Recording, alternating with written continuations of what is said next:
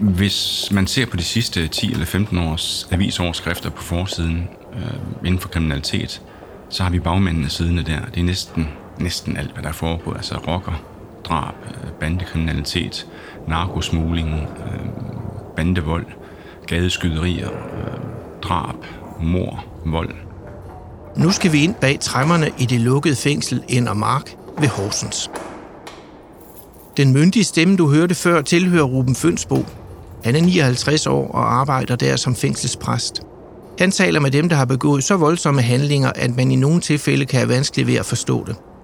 Hvilken del af talesproget er det vigtigt at mestre i hans hverv, når han sidder ansigt til ansigt med menneskerne bag ved landets groveste forbrydelser? I det her afsnit skal du lære at lytte. Det vil give mange svar. Ruben vil også forklare, hvad begrebet foretrukken historie betyder i hans samtaler med de indsatte, når de fortæller om deres liv og handlinger. I forlængelse af det vil jeg uddybe, hvilken rolle fortællingen spiller i vores talte sprog. Afsnittet er skabt med støtte fra Nordea-fonden. Du lytter til, som man siger.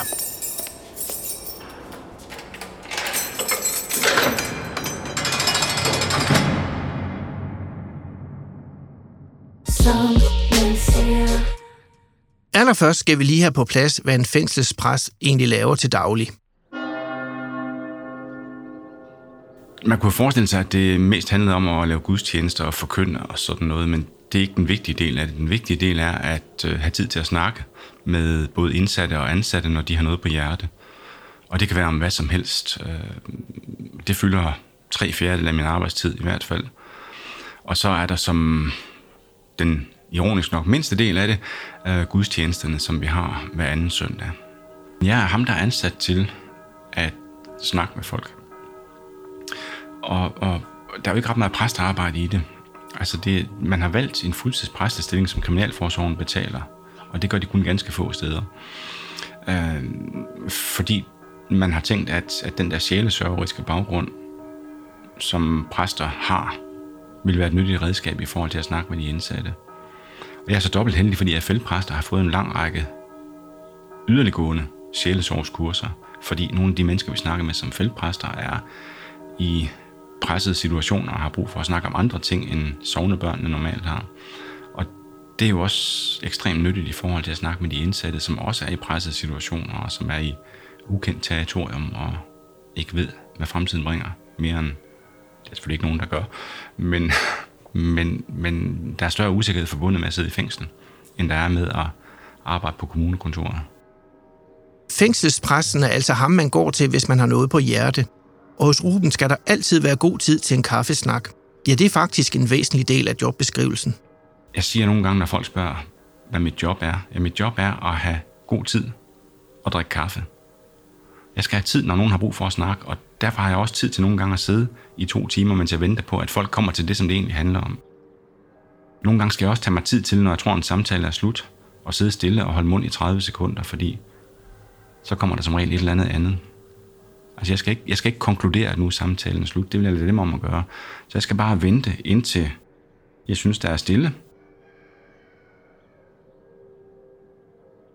Så kan jeg sådan sidde og trille tommelfinger lidt, og så kommer der ofte, der er forresten også noget andet, jeg lige har tænkt på. Og så kører vi videre. Så det der med at have god tid er mit privilegium, men det er også den forpligtelse, jeg har til at bruge den tid, der er nødvendig på den enkelte. Selvom man godt kunne forvente det, er Rubens samtaler slet ikke egentlige dialoger. Nej, de faktisk er en helt anden karakter, og Ruben bruger bevidst et tavst element fra talesproget. Han er oftest helt stille. Jeg tror, evnen til at lytte er det vigtigste overhovedet i forhold til de samtaler, jeg har med indsatte, fordi det er dem, der har noget på hjerte, og jeg skal ikke løse deres problemer. Og jeg skal så måske stille ledende spørgsmål, eller bare anerkende det, de siger, ved at nikke, eller ved at sige ja, eller ved at gentage noget, som de har sagt. Det kan fremme samtalen helt enormt. Og så lader jeg samtalen køre, og ofte først i det tilfælde, hvor de spørger om min mening, eller spørger om noget konkret, svarer jeg. Men ellers tror jeg, det vigtigste er at lytte på en måde, så de synes, de ser, at jeg hører, hvad de siger. Det er jo, det er en guided monolog i virkeligheden. i mange tilfælde, fordi det, jeg typisk gør, det er at nikke og sige, eller ja, eller nå, så din far drak meget. Altså gentage noget, som personen lige har sagt, eller også spørge, hvad tænker du så om det? Med de 4 redskaber, som det i virkeligheden er det de indsatte, der styrer samtalen. Jeg spørger bare ind, anerkender det, de siger, men de styrer, hvor den skal hen, og hvor langt den skal vare, og sådan noget. Men neutrale spørgsmål, og det der anerkendende nik en gang imellem, det gør, at de synes, at nogen hører, hvad de siger. Jeg tager dem alvorligt som mennesker. Men det er det, jeg gør i en samtale. Altså, jeg sidder ikke og tænker, så skulle du også have gjort sådan og sådan. Altså, det skal jeg jo ikke sige. De kan ikke bruge min mening til noget. Det er ikke den, de kommer for at høre. De kommer for at få løst deres problemer, og den løsning har de selv et eller andet sted.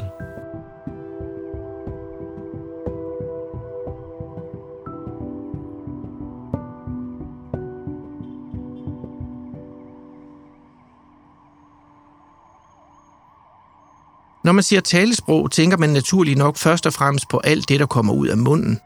Men det at lytte til den, man taler med, er en anden meget vigtig del af talesproget. Kropssproget og øjenkontakten spiller vigtige roller, når vi har en intim samtale. Vi kan aflæse samtalepartnerens følelser og aktivitet i samtalen. Aktiviteten foregår i hjernen, eller i sindet, om man vil, hos den, der lytter. Nogle faggrupper kalder det aktiv lytning, og vi kender det alle sammen som den gode og nære samtale, hvor vi oplever at blive hørt og forstået. Vi kan simpelthen føle, at den andens hjerne følger de handlinger, følelser og billeder, vi beskriver med sproget. Det er en særdeles vigtig del af den nære og personlige samtale. Aktiviteten består i høj grad af at lytte til og forstå talesprog, altså at afkode samtalepartnerens forståelse af verden og fortælling om den her verden.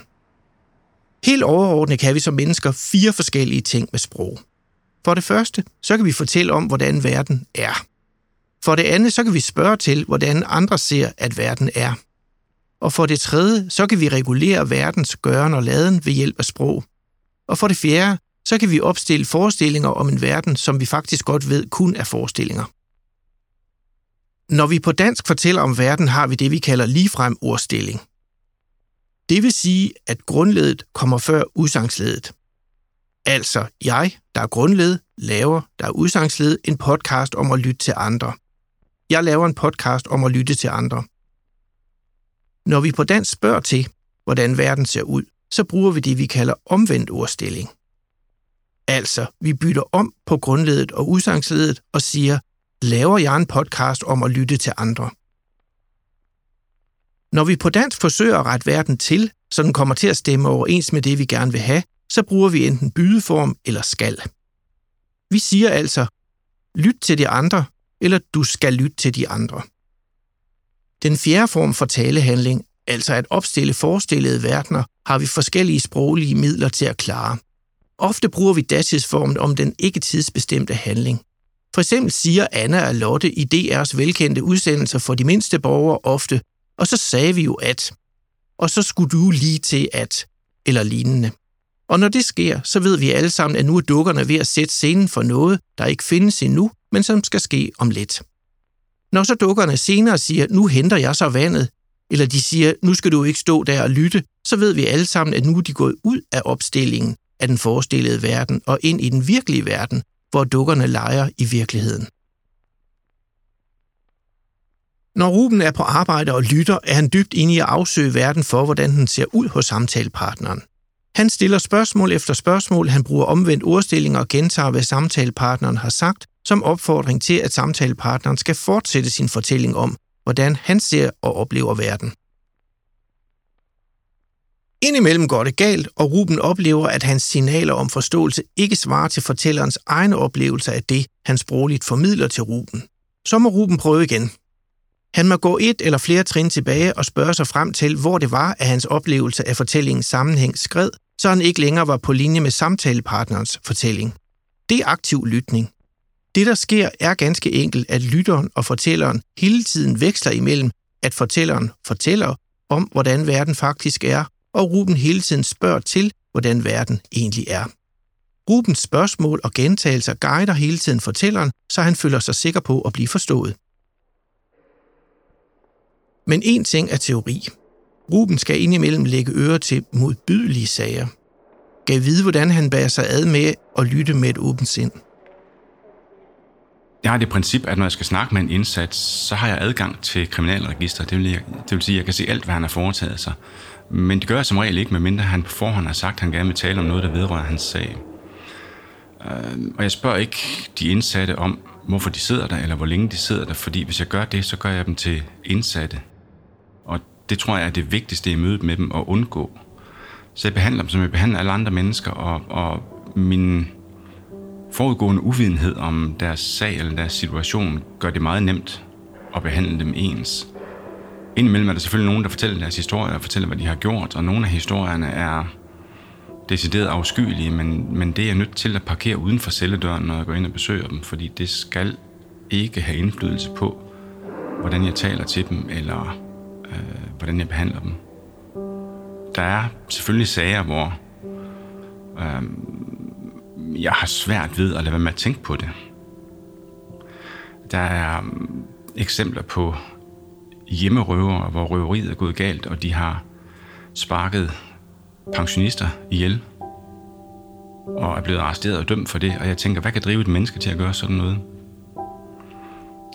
Og det kan jeg godt mærke, det tager jeg nogle gange med mig ud af fængslet, fordi tanken om, hvad der sker, kan jeg ikke forstå. Jeg kan ikke forholde mig til det, og det kan også være svært at tage afstand fra det, fordi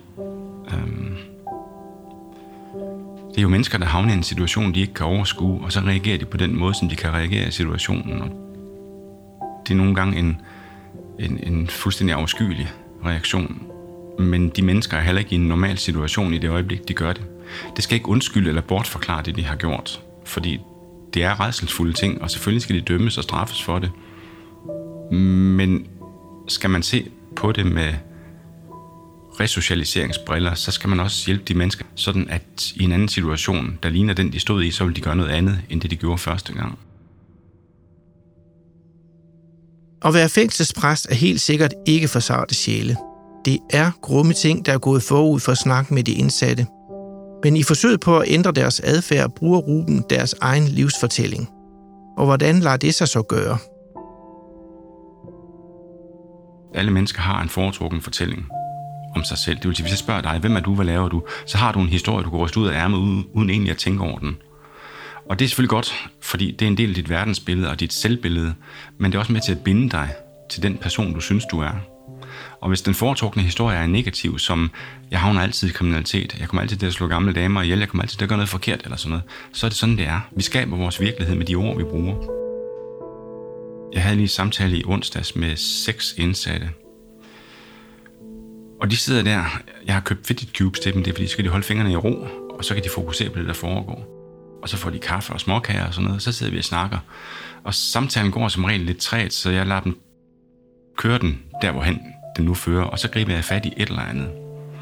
Og så var der en, der sagde noget med, at jamen, vi sidder jo her, fordi vi alle sammen er sådan nogle vanekriminelle og har gjort noget forkert. Så siger jeg, jamen er det eneste, I kan? Ja, sagde en så. Så den anden sagde, nej, jeg kan også noget andet. Og så siger han, fortæl lidt om det. Så fortalte han lidt om det, og det viste sig, at han kunne svejse i aluminium. Og det er sindssygt svært, ved jeg, fordi jeg engang havde en kunde, der lavede aluminiumsprodukter, da jeg var i reklamebranchen. Så jeg siger, hvordan i alverden gør du det? Og det fortalte han om. Så siger han, hvad med jer andre? Der må også være noget, I kan, som andre ikke kan. Så er en, der siger, jeg er pissegod til at lægge asfalt. Det har jeg gjort i 2 år. Og jeg tjener kassen, fordi jeg er så god til det. Jeg siger, super. Hvad med alle jer andre? Hvad kan I? Og i løbet af en time havde vi ændret 6 foretrukne historier, fordi nu var der pludselig noget, de kunne. Og så var det var det vigtige i samtalen, og ikke det, de sad i spjældet for. Og det er en lille bitte ting, men de gik derfra med bevidstheden om at være blevet set som noget andet end kriminel med misbrugsproblemer og ADHD. Fordi pludselig var der nogen, der havde spurgt til, hvad de ellers kunne. Og på den måde er der noget til den næste samtale, hvor vi kan tage fat i og ændre den foretrukne historie. Fordi så kan vi tage fat i, okay, du er enormt god til at lægge asfalt. Hvordan har du lært det? Og hvad var det for nogle mennesker, du arbejdede sammen med der? Var det nogen, du sås med, når I skulle i byen? Eller køre den foretrukne historie et andet spor? Fordi så opdager man også, ja, men der var faktisk 2 gutter, jeg hang ud med, og det var skide hyggeligt. Vi cyklede en tur om søndagen og sådan noget. Nå, cykler du også? Hvor cykler du hen? Ser du Tour de France og alt sådan noget? Så får vi kørt den foretrukne historie ud af et andet spor. Det vil sige, næste gang nogen spørger fyren, hvad er du for en? Så siger han, jamen lige nu sidder jeg i spjældet, men når jeg kommer ud, skal jeg have et job, hvor jeg kan lægge asfalt. Det narrativ er en meget vigtig del, fordi det her med at se mennesker som en del af noget større, er ofte en mangel i det kriminelle system. Der ser man dem som en del af en sag eller et straffekompleks eller noget tilsvarende. De hører hjemme i en bestemt sag. Man ser ikke så meget på det sociale eller på omstændighederne. Ja, det kan godt være, at de er gift, det kan være, at de har børn, det kan være en tredje omstændighed. Men det, som fængselssystemet og retssystemet fokuserer på, det er det, som de har gjort, og det, de skal straffes for eller frifindes for. Men man er ikke kun én ting. Altså hvis man siger om et menneske, han er kriminel, så begår man en stor fejl, fordi så lukker man resten af ham ude. Alle mennesker er mere end én ting. Der er så meget andet. Der er så mange andre sider af et menneske. Og det, som jeg bruger sproget til, det er at stille nysgerrige spørgsmål til alt det udenom. Okay, du sidder i spjældet. Jamen, det er jo fair nok. Hvad gjorde du, inden du kom i spjældet? Hvad brugte du din fritid til? Hvad kan du lide at gøre? Læser du bøger? Alt muligt.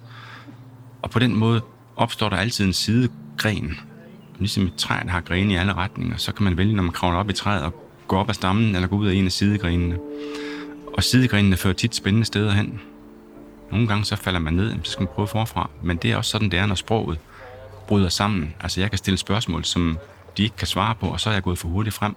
Hvis svaret er, det ved jeg ikke, så skal jeg 2 skridt tilbage, eller 1 gren ned, og stille et andet spørgsmål.